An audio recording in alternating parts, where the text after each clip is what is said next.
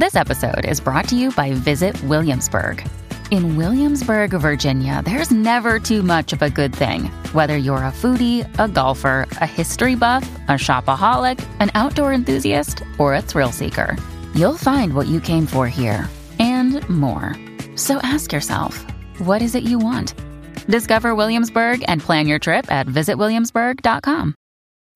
When you need mealtime inspiration, it's worth shopping Kroger, where you'll find over 30,000 mouth-watering choices that excite your inner foodie. And no matter what tasty choice you make, you'll enjoy our everyday low prices, plus extra ways to save, like digital coupons worth over $600 each week. You can also save up to $1 off per gallon at the pump with fuel points. More savings and more inspiring flavors make shopping Kroger worth it every time. Kroger, fresh for everyone. Fuel restrictions apply.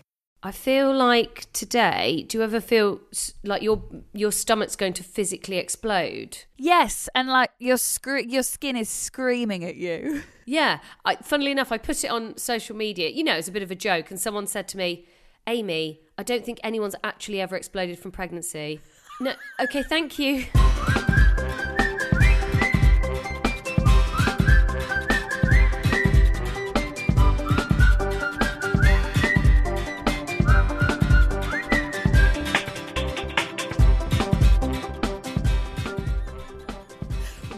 Noting, just in case it was severe and you genuinely thought possible.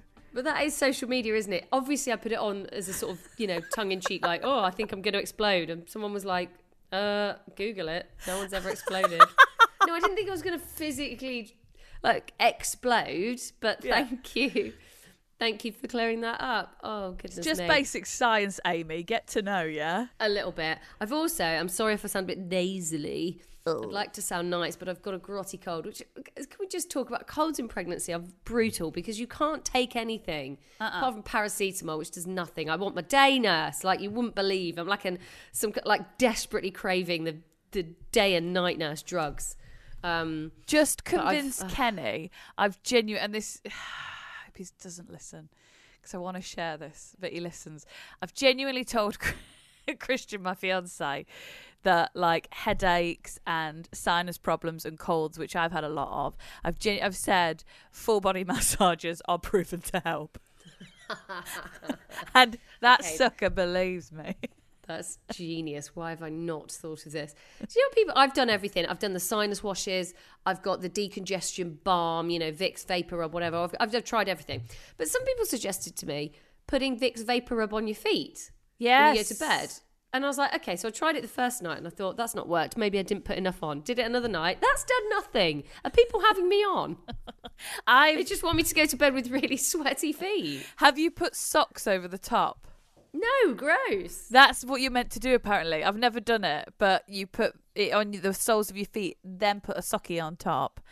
Oh, right. So you've just had Vicky feet in your... Yeah, smelly Vicky sweaty feet in my bed. It's just made me even more uncomfortable. So, oh good Lord. Goodness me. Anyway, sorry about that. Welcome to Two New Mums, sponsored by The Baby Show. We're also their official podcast partner for their next live event at Excel in London. Not long now, 4th to the 6th of March. It's going to be brilliant. I really need this because it is the nation's largest shopping destination for all things baby. And so far, I've only bought a stuffed giraffe and a baby grow. Oh my gosh. Tickets are on sale now if, like Amy, you need all that help. thebabyshow.co.uk/excel. But we still have a very exclusive discounted offer just for you. You can find this on our website. It's twonewmums.co.uk, or go to our Instagram, which is Two New Mums Podcast. Give us a follow, please. We also had 100 tickets to give away. Now, we did this the other day. There may be some left. It's definitely worth checking because they're free. So go to our Instagram, Two New Mums Podcast, and check. But if you've just missed out, like we say, discounted tickets also available on our website. Exactly. Terms and conditions apply. If you're listening after the 3rd of March, though, 2022, this no longer applies, I'm afraid. You've had it. You had your chance. We've told you. So we're two new podcasters. We fell pregnant 2 days apart. We haven't got a clue. So whether you're on your fertility journey, maybe you're currently pregnant like us, you're undecided about kids, or if you've been there, done that, you are in the right place. Now, we need to change this up this week, I think. I'm Amy Vose. And I'm Jenny Longdon.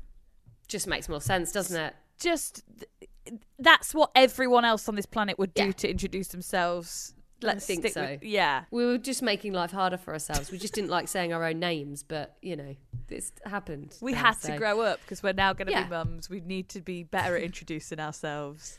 Absolutely.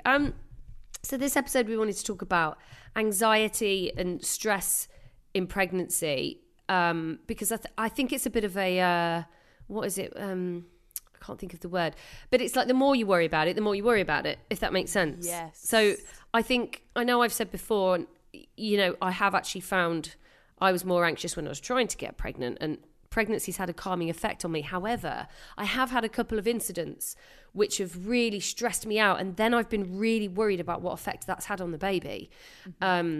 Really awful thing. Like, a dog went for Peggy, my little dog, in the park the other week, and it was that fight or flight stress thing where your body, like, this dog was attacking Peggy, and I legged it over, and I was so worried after the adrenaline surge and that just hideous feeling. I just really worried about the effect it had on my baby, and I spoke to some people and they were like, oh, you'll probably be okay, but you do worry, and whether it's that kind of immediate stress or the low level anxiety that's permanently there, or maybe you decide to be pregnant and move house at the same time, which is quite stressful, isn't it, Jenny? We both did that, didn't we? Not only did we fall pregnant. No, I wasn't pregnant when I moved house though, but it was when I was it was just before, and that was the most stressed I've been. The most stressed I was last year was the month before I got pregnant. Wow. Which makes no sense because they say the whole, when you're try not to be stressed. And oh my goodness, it was awful. And then a month later I was pregnant. So I don't know. The science makes no sense there. It really doesn't. Maybe it's because your mind was on something else. I don't know. I have no idea. But yeah, the most stressful thing ever. How pregnant was I when we were moving? Probably like 15, 16 weeks. So like physically feeling better. But oh my gosh. The people we were buying off, lovely. They made it really simple. It was really easy. But the people that were buying my house, oh my goodness. This is going to make you feel physically sick. Like, the day before we moved, he messaged me because he had me on Instagram. I'm the idiot that gave out my Instagram. Don't do that. And he said, can we come around tonight and check some things? And I'm like, it's moving day tomorrow. So is this just before you've completed as well? Yeah. So the completion, right, yeah. he was meant to complete this day. God. This is the day before. And he's like, I'm not going to sign and complete until I've checked a few things. And I'm like, it's moving day tomorrow. There's a whole chain above you of families. Come on. What could you possibly want to check? He wanted to check the boiler, the radiators, the fireplaces, everything. And I just said no. I was like, no, the house is in disarray. We are moving tomorrow. We've hired a van. They're not cheap. Like, yeah. And I was You've like, paid for your surveys. You've done everything. Yes. Like, that's madness. You absolutely can't come tomorrow. No. And I was saying, I'm pregnant. No, you're not. I was really throwing that around as much as I could. Good. And so he was like, right, well, I'm not going to complete. So that would have meant me and Christian and then 3 other people above us that just wouldn't have been able to move because of this guy. So I was like, fine, he's going to have to come round. And the house was upside down and he was asking a million questions. And then, so how were you when he came round? Because I think I would want to just grab a baseball bat and lose it. I took the dogs for a walk while Christian dealt with him because I was like, if I see him, I'm going to explode. And like you say, the stress was building up and I was panicking for the baby. Like, I can feel this could be it's affecting me so badly. You think it's got to be affecting them. So I had to take myself away from it. He did the viewing, everything fine. Christian's like, all sorted, all good. Then he texts me and says, yeah, we're not going to sign unless you send us £300 for this and this that he just pulled out of nowhere. I had no choice. He held me to ransom for £300. I had no choice but to pay it for no reason. This guy, I doubt he'll be listening, but just in case he is, you're a bellend. Yes. Okay? I'd use a stronger word, but I'm trying to be polite. But Like, to a pregnant woman as well. I mean, what are you thinking? I know. I think people... Oh, shocking. My gosh. It was absolutely shocking. And because I'd sold through a cheap seller, I had to, in person, give him the keys the next day and smile and say, there's your keys. I didn't remove the dog hair from the house, though, so there's that, which felt good. You could have sewed some, like, dead fish into the curtains or into, like, the floorboards or something. That's what you should have done. Yeah. Honestly, Jenny, I don't...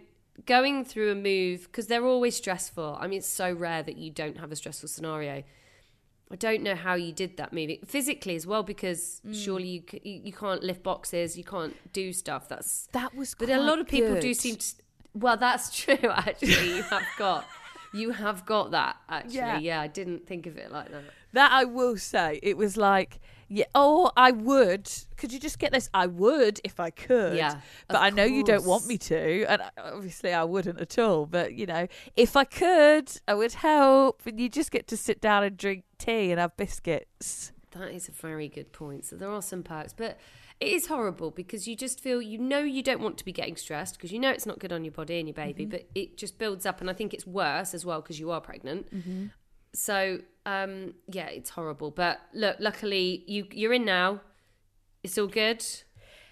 It's coming along. And this is another thing, though, because then you're like, you've got to get the house ready. I love those people that say, don't worry about the nursery. Like, they're not going to be in it for ages. Like you said a couple of weeks ago, they're a baby. They don't know what's in their nursery. Like, we should, I'll share on our Instagram what my nursery looks like at the moment. It might make other pregnant people feel better, actually, because you do feel like, oh, I've got to nest, and apparently, like, pregnant women like to nest. I can't be bothered to nest. That hasn't happened to me. Really? See, I feel like I've been nesting for about 10 years. I'm always trying to renovate and paint and change things, so I am on turbo at the moment. And I've been doing, I mean, I'm not going all out on a nursery. I don't know, maybe nearer the time, but yeah, just don't. You want to take that pressure off, but it is hard because, of course, you want everything to be ready. That's, and that's another thing that just adds to it. Like they say, if you're like bickering with your partner a lot or stuff like that, and obviously that's going to cause stress. They always say, like, choose your battles. I feel like in pregnancy, that's a great thing to choose your battles. Yeah. Does this need to be done? Does this need to consume my energy and my stress? Does this need to be an issue? I mean, Christian's got away with murder because I'm like, choose your battles, Jenny. Totally. It's so true. Yeah, you really have got to be careful. Well, look, we've got an expert on today, Rachel Fitz D, who is a leading internationally known baby and parenting expert. I mean, she's got 4 kids herself. Wow. So she knows what she's doing. She's absolutely wonderful. And we had a lot of questions from you about anxiety in pregnancy, postpartum anxiety, when you're trying to get pregnant, and she is brilliant. So hopefully we've covered everything off for you. So if we take some deep breaths and maybe have a herbal tea. Okay, let's do this.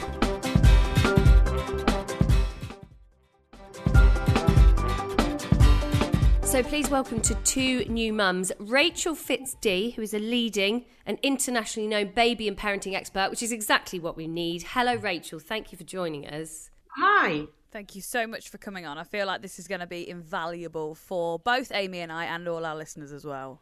I'm really looking forward to it. It's lovely to be here. Thanks for inviting me. So anxiety is something we've sort of touched on a little bit. And I know, Jenny, it's something that you wanted to specifically talk about as well. And we've had a lot of questions, which I'm sure you'll be able to help us with. But it's a really big part of pregnancy, isn't it? Obviously, with everything, your hormonal changes and everything like that, there is a lot going on. Yes. Do you know, it's interesting that you touch on the fact about hormones, because don't you think for so many years, when women talk about their hormones, it's always been a bit of a jokey thing. Women and their hormones. And yet hormones are unbelievably powerful. If you just think about if we have, a door could slam and we jump out of our skins, our adrenaline level goes up like an instant. In a second, and our heart races and we start to feel that sort of panic rising. We're looking for what's going on. That happens in a nanosecond, and everybody understands that. And yet when it comes to women's hormones, I think we often really underestimate as a society just how powerful their effects can be and how real their effects can be. For so many years, when I was working as a midwife, I'd come across people who thought that women were maybe sort of just putting it on a bit, malingering, and hormones, they're unbelievably powerful, and they have these wide-ranging impacts. Yeah. Well, our first question is actually from Rachel, who's trying for a baby, and she says that one of her worries is that all of her friends, when they were pregnant, struggled with anxiety, and she's asking why is it, and she's saying, is it hormones? Are hormones to blame? I think there's a number of things, in all honesty. I think it is not one thing. So certainly hormones play a massive part, and I often think of it as kind of like a mum alarm. From an evolutionary point of view, it's really essential that when we are pregnant and carrying a baby, and then when we are a new mum, that we should be on alert for things that could harm us or harm our baby, that we should really have, I say, this little mum alarm ticking over. The problem is, of course, is that we never turn the damn thing off. So our mum alarm sort of gets switched on, and you know that your mums will still worry about you. Even when you're grown up, even when you've left home, your mum still worries about you in a way that nobody else really does.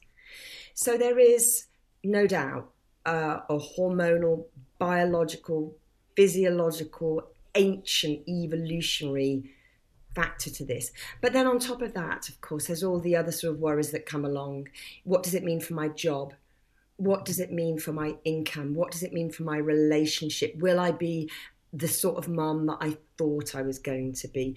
In the last couple of years, there's also been the worry about coronavirus going around. That has brought undoubted new anxieties for mums, and we know that has had a big impact on the emotional, mental well-being of pregnant women and new mums. So there's a lot going on. I'll tell you one thing I can remember, and I think this is a really, really common experience. I was so broody. I mean, genuinely, I think I've been broody since the age of about 3. And from the age of 6, I knew that I wanted to go into midwifery. And I finished all my training. And no sooner had I finished my training, then I got married. And I was very fortunate in that we thought we'd give ourselves a year to get pregnant. And I was pregnant within a month. Uh-huh. And I can remember, you pee on that stick, don't you? You go and you get a little stick from the pharmacy and you pee on it. And of course, it's hormones that change to give you that little sort of window. When I did mine, it was a little blue line. And so I went and peed on the stick, and a couple of minutes later, I came staggering out the toilet to my husband, and we both looked at that stick. And in a split second, I had a feeling of, wow, look what we've done. And then a second later, wow, oh dear, look what we've done. And immediately, that duality of wow and oh my word. And those two sort of live as little train tracks, don't you think, all the time then? This is amazing, and oh, I'm so frightened. And we have to hold those two feelings all the way through. It's hard, it's tiring.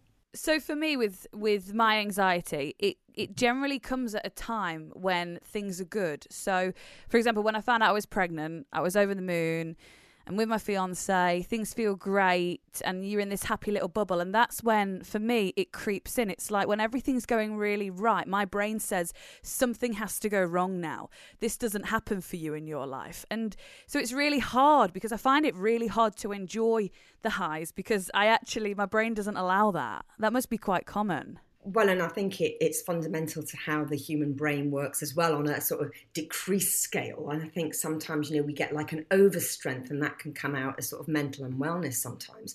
So the way that the human brain works is not to keep us in a permanent state of happy, but actually not to keep us in a permanent state of everything's terrible. We swing, and that's how we learn from our mistakes. You often find that when you talk to children about their memories, often their first memory will actually be a difficult one. That's a sort of paradox. You want them to have a happy memory as their first memory, but often children, their first memory is a difficult one. And that is because, of course, we learn from our mistakes. We learn from our difficult experiences. And then things get better, and we get that lovely little happy dopamine hit. But we can't sustain that. We have to then go down again. And I think then we can kind of hang on to those sensations. Oh, here comes another dip. You know, I'm happy for the moment. This can't last. Or sometimes that feeling of, yeah, it's just, I'm having it too good. I can remember that very much after my fourth one, actually. And again, this is something I know is really, really common from all my work as a midwife, in that he was born with, I'd always thought that I would either have 4 or 6. Somebody once said to my husband, what possessed you to agree to 4 children? And he said, well, if you were given the choice of 4 or 6, which would you choose? So I went for my 4th, had my 4th, and he was born a bit like Chandler Bing out of Friends, with an extra nipple. And cute, really, really cute. And actually the midwife who delivered him also had an extra nipple, she told me.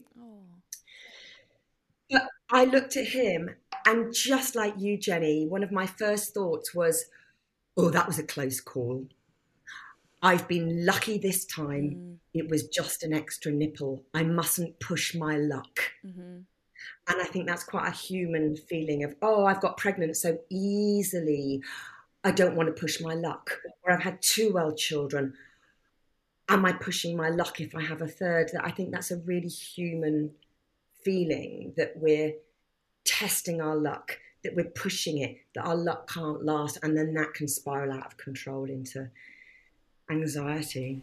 I think it's really interesting how you say as well, you know, you get these feelings and these certain hormones for a reason. It's you know, an evolutionary thing, I suppose, isn't it? And it's how you work with them. And I realised that with my monthly cycles used to be hormonally horrendous. And it took me a really long time to get on top of, you know, why am I so spiky this week? Why am I awful? Why do I hate everything? And then a few days later, oh, I feel great. And it took so long to learn how to work with that. And I mean, throughout this pregnancy, to be honest, it's been better for me. I don't know. I think because it was quite hard for me to get to this point. Now I'm here, I've felt calm. So it's almost like it's released a different hormone in me that's finally like almost a relief, I think. Yeah, yes, your hormones change as you go through pregnancy as well. And you often go through a stage of pregnancy when the hormones do make you feel more relaxed. You know, that they have a calming influence, and then they change again as you get towards the end of pregnancy. And then your sleep starts to change massively in that last trimester before you have your baby. Everyone thinks it's just because they're getting hefty and they need to pee so much. But of course, it isn't that at all. Your body is preparing you for a new type of sleep that you must have as a new mum. You know, your sleep must change to protect your deep sleep, to protect your health and well-being when you've got a new baby that, after all, is going to be sleeping all over the place, frankly. But yeah, our hormones do change. And it's interesting what you say, Amy, about getting used to that cycle, because I really feel quite strongly that if we could just wrestle a little less with how we've evolved to be, just wrestle it a little less, then we could relax into ourselves a little bit more and accept these natural human fluctuations and not see them always as a bad thing, as a pathology. If we can embrace that a little bit more and think, oh, this is a phase. It's showing that my body's healthy. It's showing that my body's beautifully evolved to do what women do so beautifully. And I can go with it rather than trying to wrestle it and mend it and shape it and bash it into something that it can't possibly be. Then I think that life is a little bit smoother. Well, I'm glad you just said that about the sleeping as well, because as calm as I have been feeling, in the last 2 weeks, I've started having anxiety dreams about arriving at the hospital and not knowing what's happening and not being prepared. And also I wake up, I think I wake up hourly now. And one, it's part, you know, and I worry that I'm sleeping on my back. You're not allowed to sleep on your back. I've got to be on my left side or my right side. And that wasn't happening before. And now I feel like, and like you say, it's preparing you, and it's probably, I should have a better birth plan, or I should, you know, that's your body telling you, isn't it? It really is. It's fascinating the way that our bodies work. Our bodies do work, and our bodies do sleep differently as women than men. And when we are pregnant women or we are mums, our bodies are beautifully evolved to sleep in a very, very different way than Google tells us, that the books tell us, that every time you turn on the TV or the radio, I'm hearing about how we should sleep and how many hours we should get. But it takes no account at all of the quality of sleep. You know, if we're having very broken sleep, but the moments that we are asleep are very, very high quality, which is what happens with new mums. Our sleep is incredibly fragmented, but we protect through evolution, happy days, the very deep part of our sleep. And interesting that you're starting to get these very vivid dreams, because when we've had our babies, if we feed our babies, our hormones stay in an altered state so that our sleep is beautifully protected. And as a breastfeeding mum, we only experience the very deepest type of sleep. So we know that if you do sleep studies on a woman who is a feeding mum in bed with her partner and you monitor their sleep, at the end of the night, even if the mum has got up numerous times with her baby and her partner has slept through, we know that if you look at the sleep patterns the next morning, the mum will have achieved more deep sleep than her partner, even if she sends her partner into a spare room. So we know he's sleeping all night.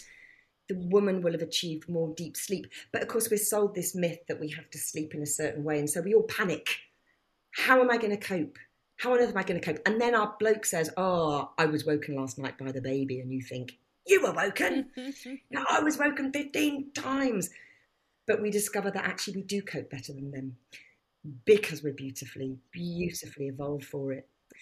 And what happens, Amy, is that in that deep hormonal sleep, because we don't normally dream in deep sleep, we dream in REM sleep, because we must sleep for our mental health and our physical well-being and growth, our breastfeeding hormones make us dream in deep sleep.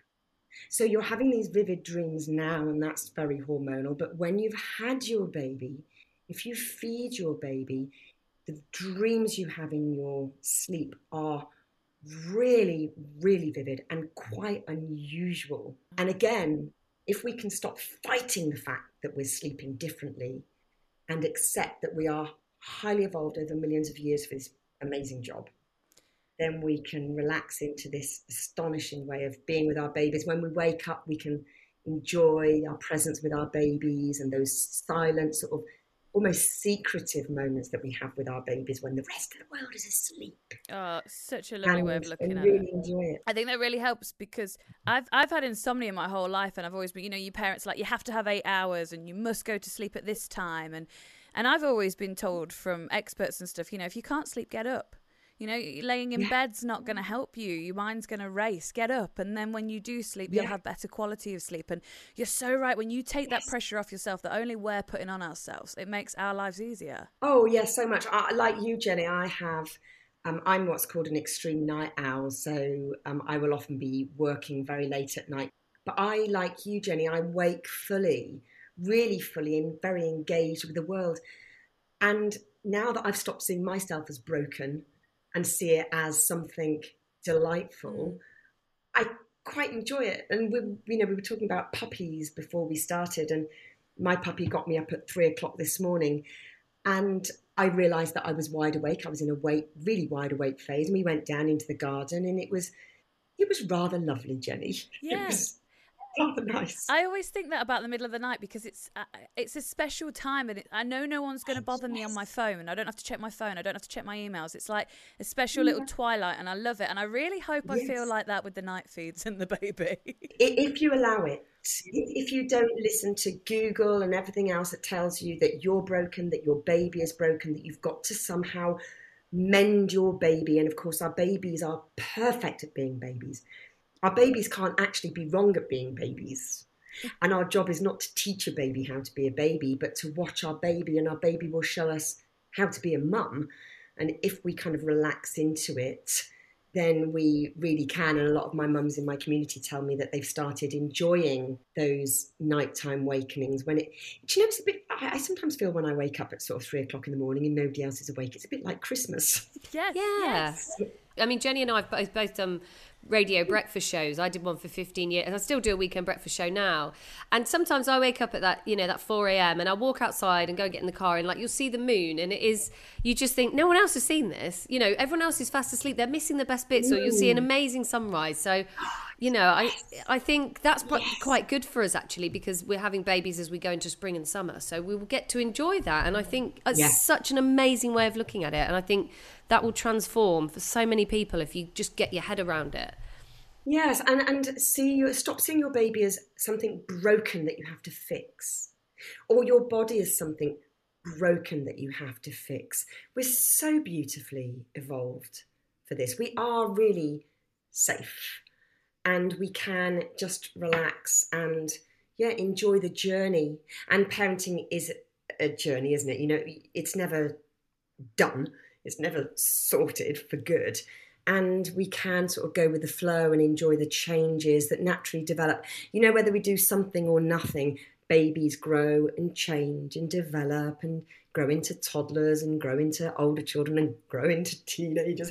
So you can wrestle with it as much as you like, but that is how it's going to be. And sometimes we can just enjoy this amazing journey that we're on, really. Gosh, I already feel calmer, you know. We've not even got to our listener questions yet, but I feel better about the night. Because that's what everyone says to you is, get your sleep now while you can. Oh, you'll never sleep. And me and Amy are sick of hearing that. Yes, it's a very odd model that we have of the world. And, you know, dare I say it, most of the sort of studies that we look at are done not on pregnant women and mums. They're done on predominantly men and the sort of male model, and yet we know that women in particular, their sleep changes all the time. And you know, if you think about when we finished having our babies and then you slowly move towards your later years and towards your perimenopause and then your menopause, and everybody knows that in that big hormonal change, women's sleep changes again, and they're not broken. They're just on a different phase of life's interesting journey. Toddlers sleep differently from school-age children, and school-age children sleep very, very differently from teenagers. Why do we need to see sleep as just one thing, one shape, one model, when we're always developing, aren't we? We're always in this state of amazing change and journey and development. You know, I think it's a much nicer way to see our lives as just a changing journey that we're on, and we can go with it, rather than, as I say, this constant fight that we're expected to put up, really, to cure everything. One of the questions from April, she says, should I remain on my anti-anxiety medication when trying to get pregnant? And does having anxiety or low mood make you more susceptible to postpartum depression? Oh, April, that is such a great question. First things first, when it comes to medication, you should never, ever stop any antidepressants or anxiety medications without talking to your doctor. And virtually all medications now for depression and anxiety, depression, are safe to take in pregnancy. Sometimes you'll talk to your doctor and they'll want to alter your medication for one that is better in pregnancy, but you should never, ever stop your anxiety medications or medications that you're taking for depression, because that can be really very unsafe. And as far as, you know, about postnatal depression, you're very wise to be alerted, actually, April, because there is evidence that if you are prone to depression or anxiety before having a baby, that you are at an increased risk of postnatal depression. There is no doubt about that. And again, when it comes to medications, virtually all medications that you take for depression or anxiety are completely safe in your milk. Completely safe in your milk. So don't worry about that side of things. But you should always tell your midwife and or your GP if you're trying to get pregnant. But when you are pregnant, your midwife will ask about your mental health. it's really important that you have an open and honest discussion with her, because midwives are trained to understand about antenatal anxiety and depression and its link with postnatal anxiety and depression, and to make sure that the support is in place to keep you safe and well. And we know that if support is put in place and women are on a good care and supportment plan, that can really reduce the likelihood of them having problems through the pregnancy and after the baby's born. Would that be a similar thing if, say, before being pregnant you weren't on anything and then your anxiety got really bad during the pregnancy, so mid-pregnancy with no previous history of any medications, you could then go to your GP and say, is now a good time to start, or is it just the hormones? Completely. And your GP and midwife as a team are the best people to help you monitor your mental health and well-being, and to help you understand actually what are quite normal fluctuations with pregnancy. So very often around about the sort of 34-week mark, women can feel very low. Hormonal changes in preparation for the birth, coupled with changes that we've just been discussing with sleep, their heaviness, the discomfort. We're often finishing work, and that can bring about a lot of worry and questions about our place, I suppose, in the world and what it means for the future. Those can all come together to make just going into that last trimester quite a testing time. And generally speaking, with good rest, with good support from our doctor and midwife, that passes. It really does pass. But our doctor and our midwife are the best people to help us keep an eye on ourselves, to help us know how to monitor our mental health and well-being, and to know when to step in and offer more support, counselling, medication, and they know that which medications are completely safe in pregnancy and after you've had your baby to go into your mum's milk. I had a friend who she was offered counselling and I imagine a lot of mums do this. I haven't got time. I've got a new baby. When will I find the time to do that? And I imagine it's extremely important to find the time. It's essential to find the time.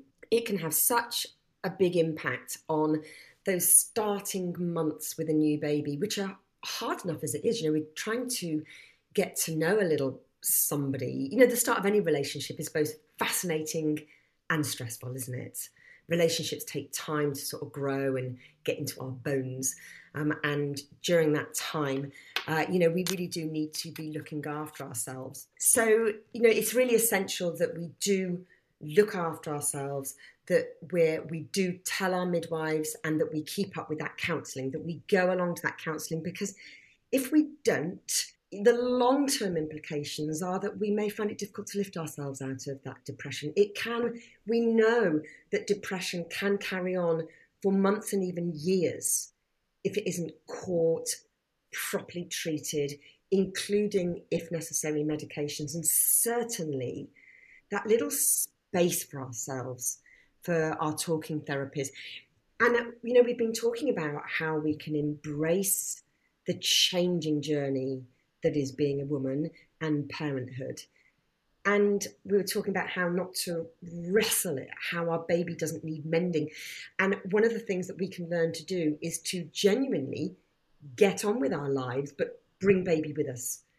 And we really can have our counselling with a baby in our arms, snuggled to us. We really can go for a walk with that baby in a close carrier, a sling, or the pushchair.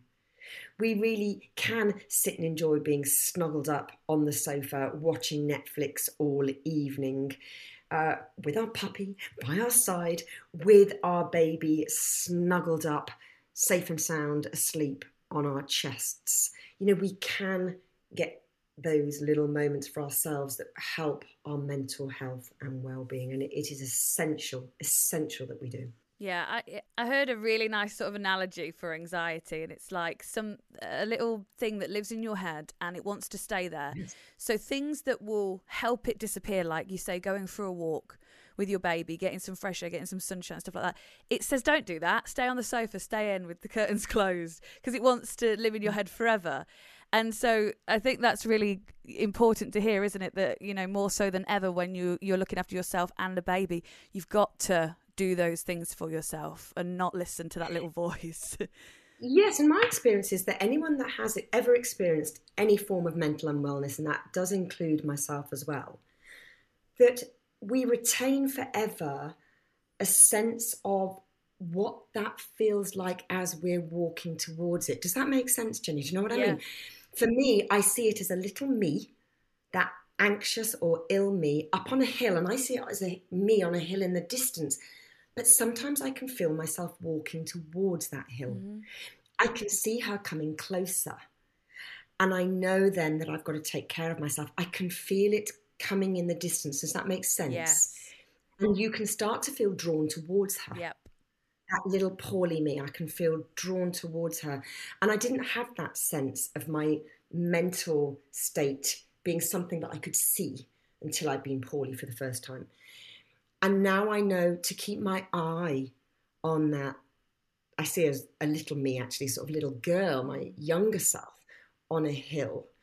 And I now keep an eye on her and keep an eye that she's okay.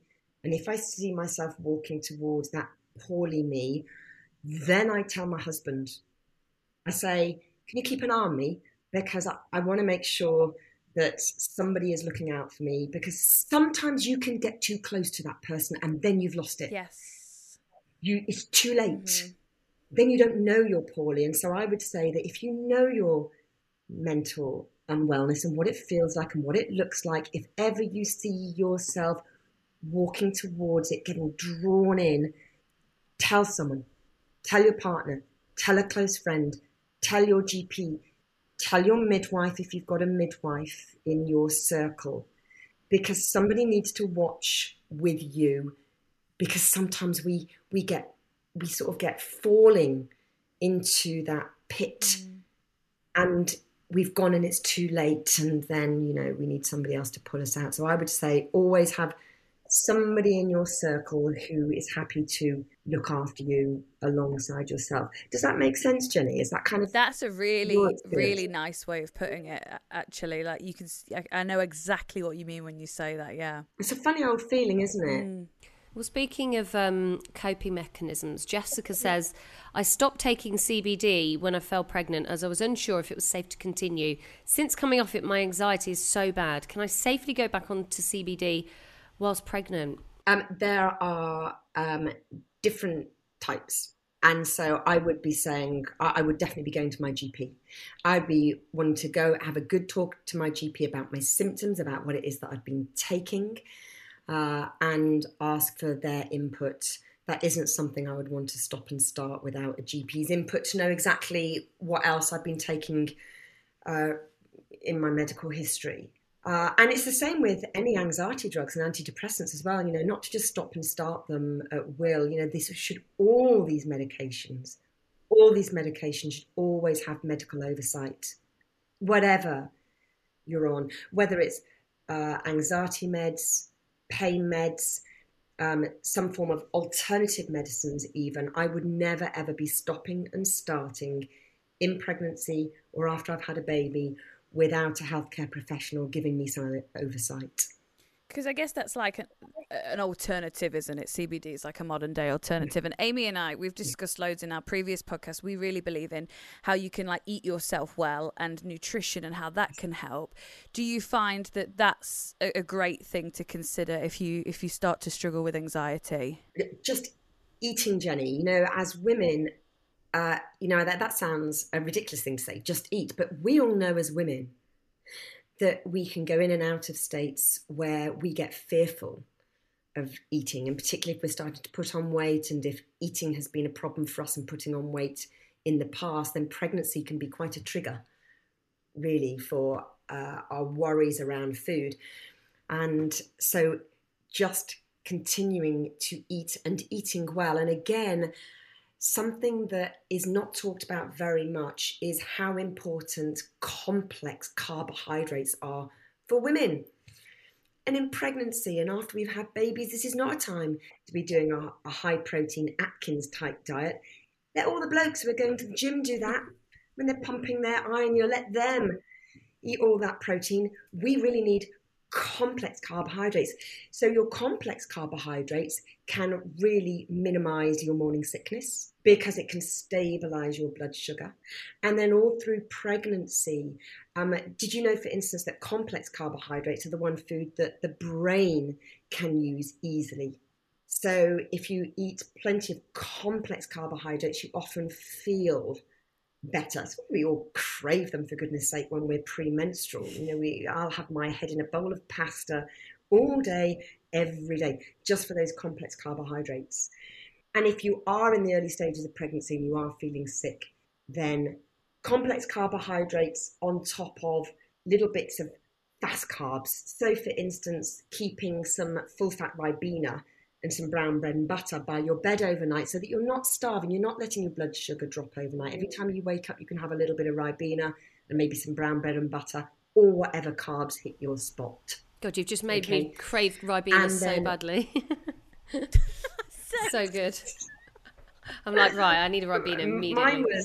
Mine was Coke and bananas in all my pregnancies. Oh, that was my craving. Full sugar Coca. That's game changer.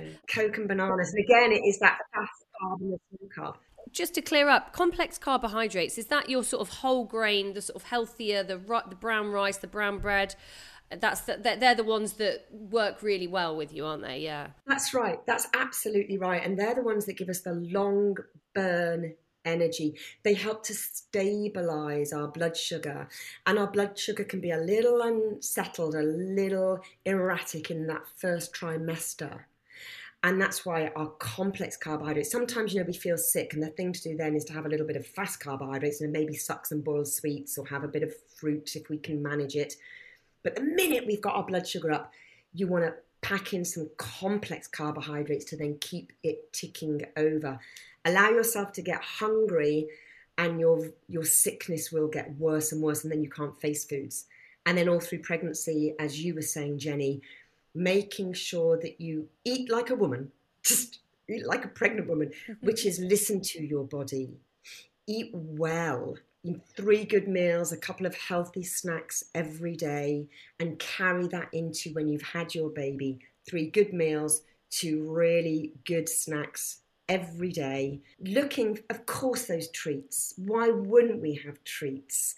But making sure that we are getting in that brain food. It's quite amazing, I think, how your body in pregnancy tells you what you need. So I'm vegan, but I have never craved milk more in my life. I just want milkshake. Really? And I want cake, but I want specifically the buttercream in the cake. And I think it's my body saying, we need more dairy in here. Like, I think it's the baby needing that.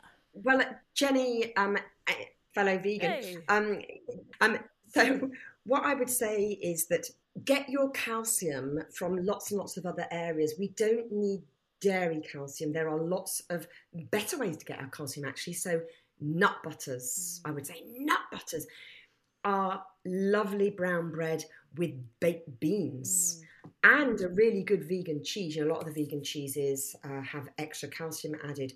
Drink your fortified plant milks. A lot of the soya milks have got vitamin B12 added, and they have got vitamin D and extra calcium added. And because remember that one of the big problems with dairy is great in all sorts of ways if you eat dairy. But you do have to be a bit careful, particularly in pregnancy. When you have your dairy, keep it away from your main meals because dairy binds with iron. And so it can deplete your iron stores. You have to be really careful to leave 2 hours between, for instance, a milky drink or cheese and your main meal of the day. Particularly, if you're having broccoli, don't have broccoli with cheese sauce on it.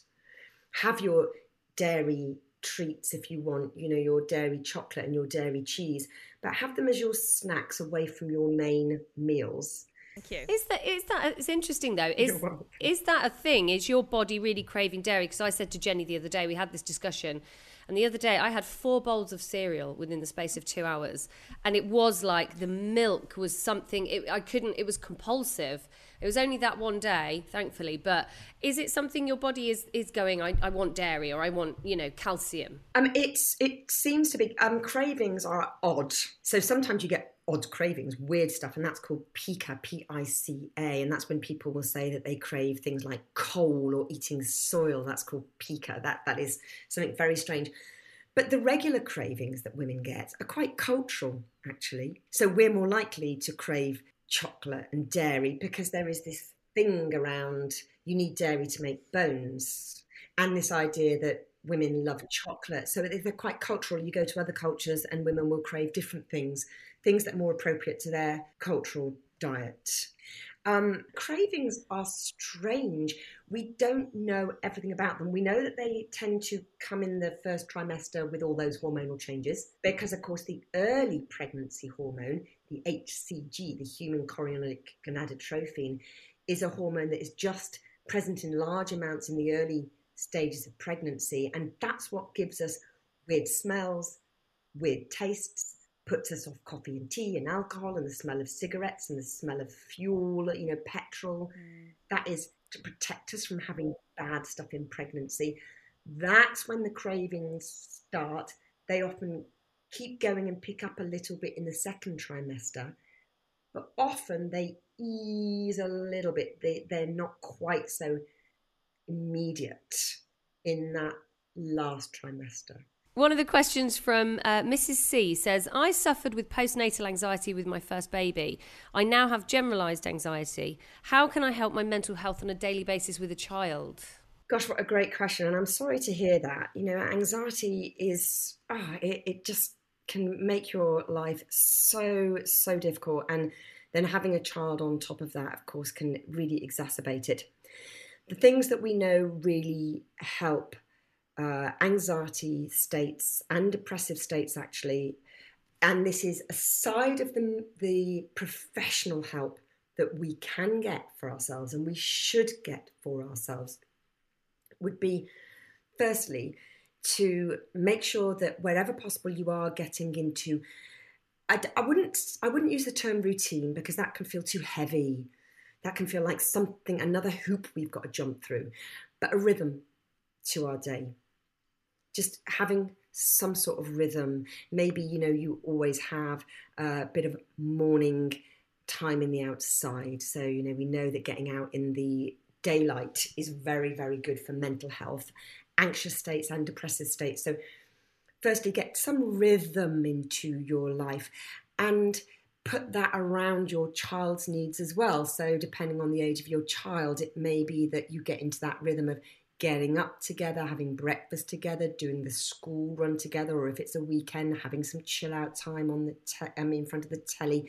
Just get a rhythm going, something that you can hang on to a little bit that gives a shape to your day. Make sure that you are getting out and getting that bit of activity. Again, I wouldn't use the word exercise because then we can get really bogged down with the idea that we have to do some regular exercise. It's another hoop to jump through, but some activity. And if possible, and this is brilliant for kids anyway, get out, because we know that getting proper daylight on our eyes, it has an impact on a little gland called the pineal gland, and that can help us to release those happy hormones, those sort of serotonin, the dopamine that can really help us to feel more stable, more settled in the world. It's why we always feel a bit more relaxed on holiday, because we get outside and we're sort of looking at the sun, or even on a cold holiday, we're just getting outside a bit more. So get out. Eat. We've just been talking about eating. This is not a good time to be trying to cut your calories. Eat healthily, eat well, and keep those complex carbohydrates going in, because that will stabilize your blood sugar, and that can help as well to damp down anxiety. And then avoid cigarettes and alcohol, because both of those can have a depressive effect and they can impact on anxiety states. So go for no low alcohol or zero alcohol drinks if you want a sort of bit of a grown-up drink, because we don't always want squash and cups of tea. But keep alcohol to a minimum, and cigarettes, get help. If you smoke, get help to give up smoking or cutting down on smoking, because those make anxiety worse. And then try to get and this is difficult, I know, but it can be done. As a mum of 4, I know it can be done. Try to get some regularity around your rest. And again, I'm not going to say sleep, because if we say we've got to get so much sleep, we're putting ourselves under enormous pressure. But resting, and we can rest in front of the TV. I actually find going for a nice drive quite restful, and I used to sometimes put the children in the back of the car. I knew that they would have a quiet time, at least they're not running around madly if they're in the back of the car, and then I would go for a nice drive, and that would be sort of calming and restful. Ask somebody to help you if you've got somebody that you can turn to maybe have the children for a little while, so that you can have some downtime, even if it is to go for a little swim or go for a little walk or just rest quietly or do a hobby. But try to get some rest time in, and overnight, don't bellyache whether you are asleep or not. Just be pleased to know that your brain will give you enough rest. So sort of trust that your body will be okay. And then finally, of course, you need your professional help.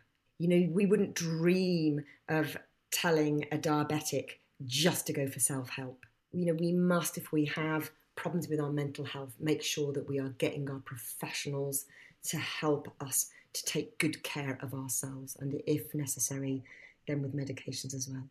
That's really great. Hattie says, why is postpartum anxiety not discussed as much as postpartum depression? Surely it's just as common. That's a really good question. Because from a medic's point of view, it's the same. Oh. So you can have depression and anxiety depression. So when a doctor talks about depression, they are often lumping it together, and it can come out as what we may think of as the classic depressive picture of not wanting to get out of bed, feeling so low, feeling hopeless and helpless, speaking slowly, feeling slow in the mood, feeling disconnected.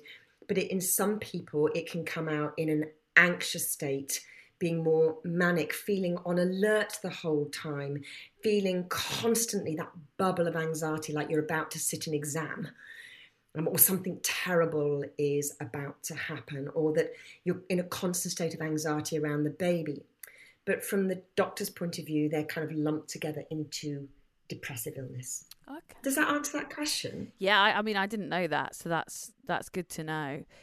We've got a pre-pregnancy question from Phoebe, who said, I'm trying to fall pregnant at the moment. It's not happening as quickly as me and my partner had hoped. Everyone tells me not to stress. How on earth do you do that? Yes, gosh, that's just another stick that we get beaten with, isn't it? Gosh, you know, you've got to try and be relaxed to get pregnant. And like you say, how on earth are you supposed to do that when you're watching your calendar and trying to watch your cycle and taking your temperature and making sure that your partner is home on time and enthusiastic? I mean, goodness me, it's too much. I would take that with a bit of a dose of salt and just accept that sometimes it takes a while. You know, a year is not at all uncommon. It's just that not everyone tells you that they've been trying for a year. They'll just tell you when they're pregnant, and then you think, goodness me, I didn't see that coming. Maybe they've only been trying for a day. But in actual fact, they may have been trying for a long, long time. So typically it does take longer than most women anticipate. And women do get very pregnant when they're very stressed. All over the world, women are getting pregnant in all sorts of incredibly stressed situations. I think the reason why it's often said is because adrenaline, we know, can have an impact on things. So it can have an impact on us going into labour, for instance. And adrenaline, we need adrenaline in labour, but we need just the right amounts of adrenaline in labour, which is why midwives always say, don't come into hospital, don't come into hospital, don't come into hospital too early, because they know that pushing up the adrenaline too much can slow the labour down. So having adrenaline in our systems is good, but we don't want too much. But in truth, you have to have a heck of a lot of adrenaline and stress hormones to stop a fertile body getting pregnant. It's often just a matter of time and timing. And a lot of us are not actually very good at timing because we just don't understand our cycles very well. We assume that we're ovulating when maybe we're not. And of course our partner as well, it's all on the women, isn't it? But our partner's health and well-being and fertility plays a role in it as well. And of course, if it really has been a very long time and, you've got past that year or sooner, if you're older and time is of the essence, then don't leave it too long. Go and talk to your doctor. Let them do the checks. Don't try and self-diagnose. Get in, see a healthcare professional, get them to check you over and see whether there is anything that needs help that will support you in getting pregnant. Yeah, that's I can very much relate to that. That was me a couple of years ago. I mean, like I said in previous episodes, what helped for me was moving house and going on holiday and just getting drunk and having a really good time. So maybe try that as well. I don't know. It's quite a lot to do in that, but that seemed to be the only thing that worked for me. That's the next thing, isn't it? That's the next thing, Amy, is I used to find when in my decades as a midwife and now in my current job with mums, is that mums get pregnant in exactly the way that you describe, of course. And then, of course, they've just got pregnant and then they worry about all those terrible things they were doing when they got pregnant. Yeah. And so begins a long lifetime of maternal guilt. Yeah. Just to reassure you and to listeners, Amy, in that first month when we've got pregnant and maybe, we were paralytic, having one too many sherbets, as we say around my way, having a whale of a time. That in that first month when we're pregnant and we don't know we're pregnant, the little bundle of cells hasn't even sort of made it all the way along to implant in the womb and so isn't taking stuff from us. It's almost like a separate entity and is quite protected. Oh, well, Rachel, that was absolutely brilliant. I think, I don't know about you, Jenny, but already just talking through that, especially the stuff about sleep and everything. Yeah, Rachel, that has been so helpful. Amy's right. The sleep thing, I immediately feel better. I think what I've really taken away is to trust our bodies, listen to our bodies, not force them to do things that they're not going to do for us and not beat ourselves up for that. And I think that's so helpful to hear. Oh, Rachel, thank you so much for joining us. That was absolutely invaluable. And hopefully we'll see you at the baby show as well. Oh, you absolutely will. Yes, I'm going to be there on Friday after lunch. I think it's 2:45 and I'm going to be talking on the fourth trimester, what they don't tell you. And we're going to be looking at, things like how babies really sleep. Not how Google tells you babies sleep, but how they really sleep. And just what it is like to be in the world with a newborn baby, the reality, and lots of reassuring stuff. That's amazing. Thank you, Rachel. Take care. Thank you. It's been absolutely lovely. Thank you very much for having me. Yeah, pleasure. I do honestly feel calmer hearing that. I feel like every single pregnant woman needs to hear that, especially about the sleep. That's a game changer. That's a game changer. That's got to be up there, number one, with the worries, hasn't it? So that's so helpful. Amazing. Thank you, Rachel, for joining us. That was brilliant. You can find Rachel on her Instagram, which is, hold on, I've got it right here, Rachel Fitz D. Follow Rach for, any other tips or any other information. You can find her there. And while you're on Instagram, you can follow us as well, 2 New Mums Podcast. Please do. We've been posting a bit more on there recently. We always love to hear from you. If you've got any questions, you can DM us on there. You can drop us an email, 2newmumspodcast@gmail.com as well. And also, thanks for your reviews on what do you call it? What do you call the podcast app, Jenny? Baby Brain? Apple Podcast. Yeah, on there. Thank you for your reviews. They're ever so nice, and they really help us as well. Like if you rate and review, especially 5 stars. Oh, give us a 5 star, please. Really helps us get seen and reach out to other mums and parents. So, hello to H86 who said, "Yay, they're back. Emotional but loved it. Great to have you ladies sharing your next chapter with an emoji of a baby bottle, which I didn't know existed. That's cute. Cute. That is nice." Bump to Pending, thank you for saying, "Love this podcast. It's so relatable and I love their honesty around fertility and pregnancy. Funny listen as well as heartfelt. Can't wait for the weekly episodes. Well, they are weekly. I think that must have been the first review, actually, from the first time. So thank you very much. That's exactly what we hope to achieve. We hope this is helpful to you as it is to us. And we will continue with our journey, and we'll see you next week, I guess. See you later. Hi, my name is Kay Adams, and to be honest, I'm not so good with the ageing process, so I enlisted my old chum, the filter-free Cara McKenzie, to advise. Could you imagine being a porn star? The room would need to be really hot for me to strip off. To be honest, she's not much help, but she is rather amusing. And along with some great guests, Joe Brand, Andy Oliver, Anton Dubeck, Ruth Langsford and Craig Revel-Horwood, darling, we are learning how to be 60. Listen wherever you get your podcasts.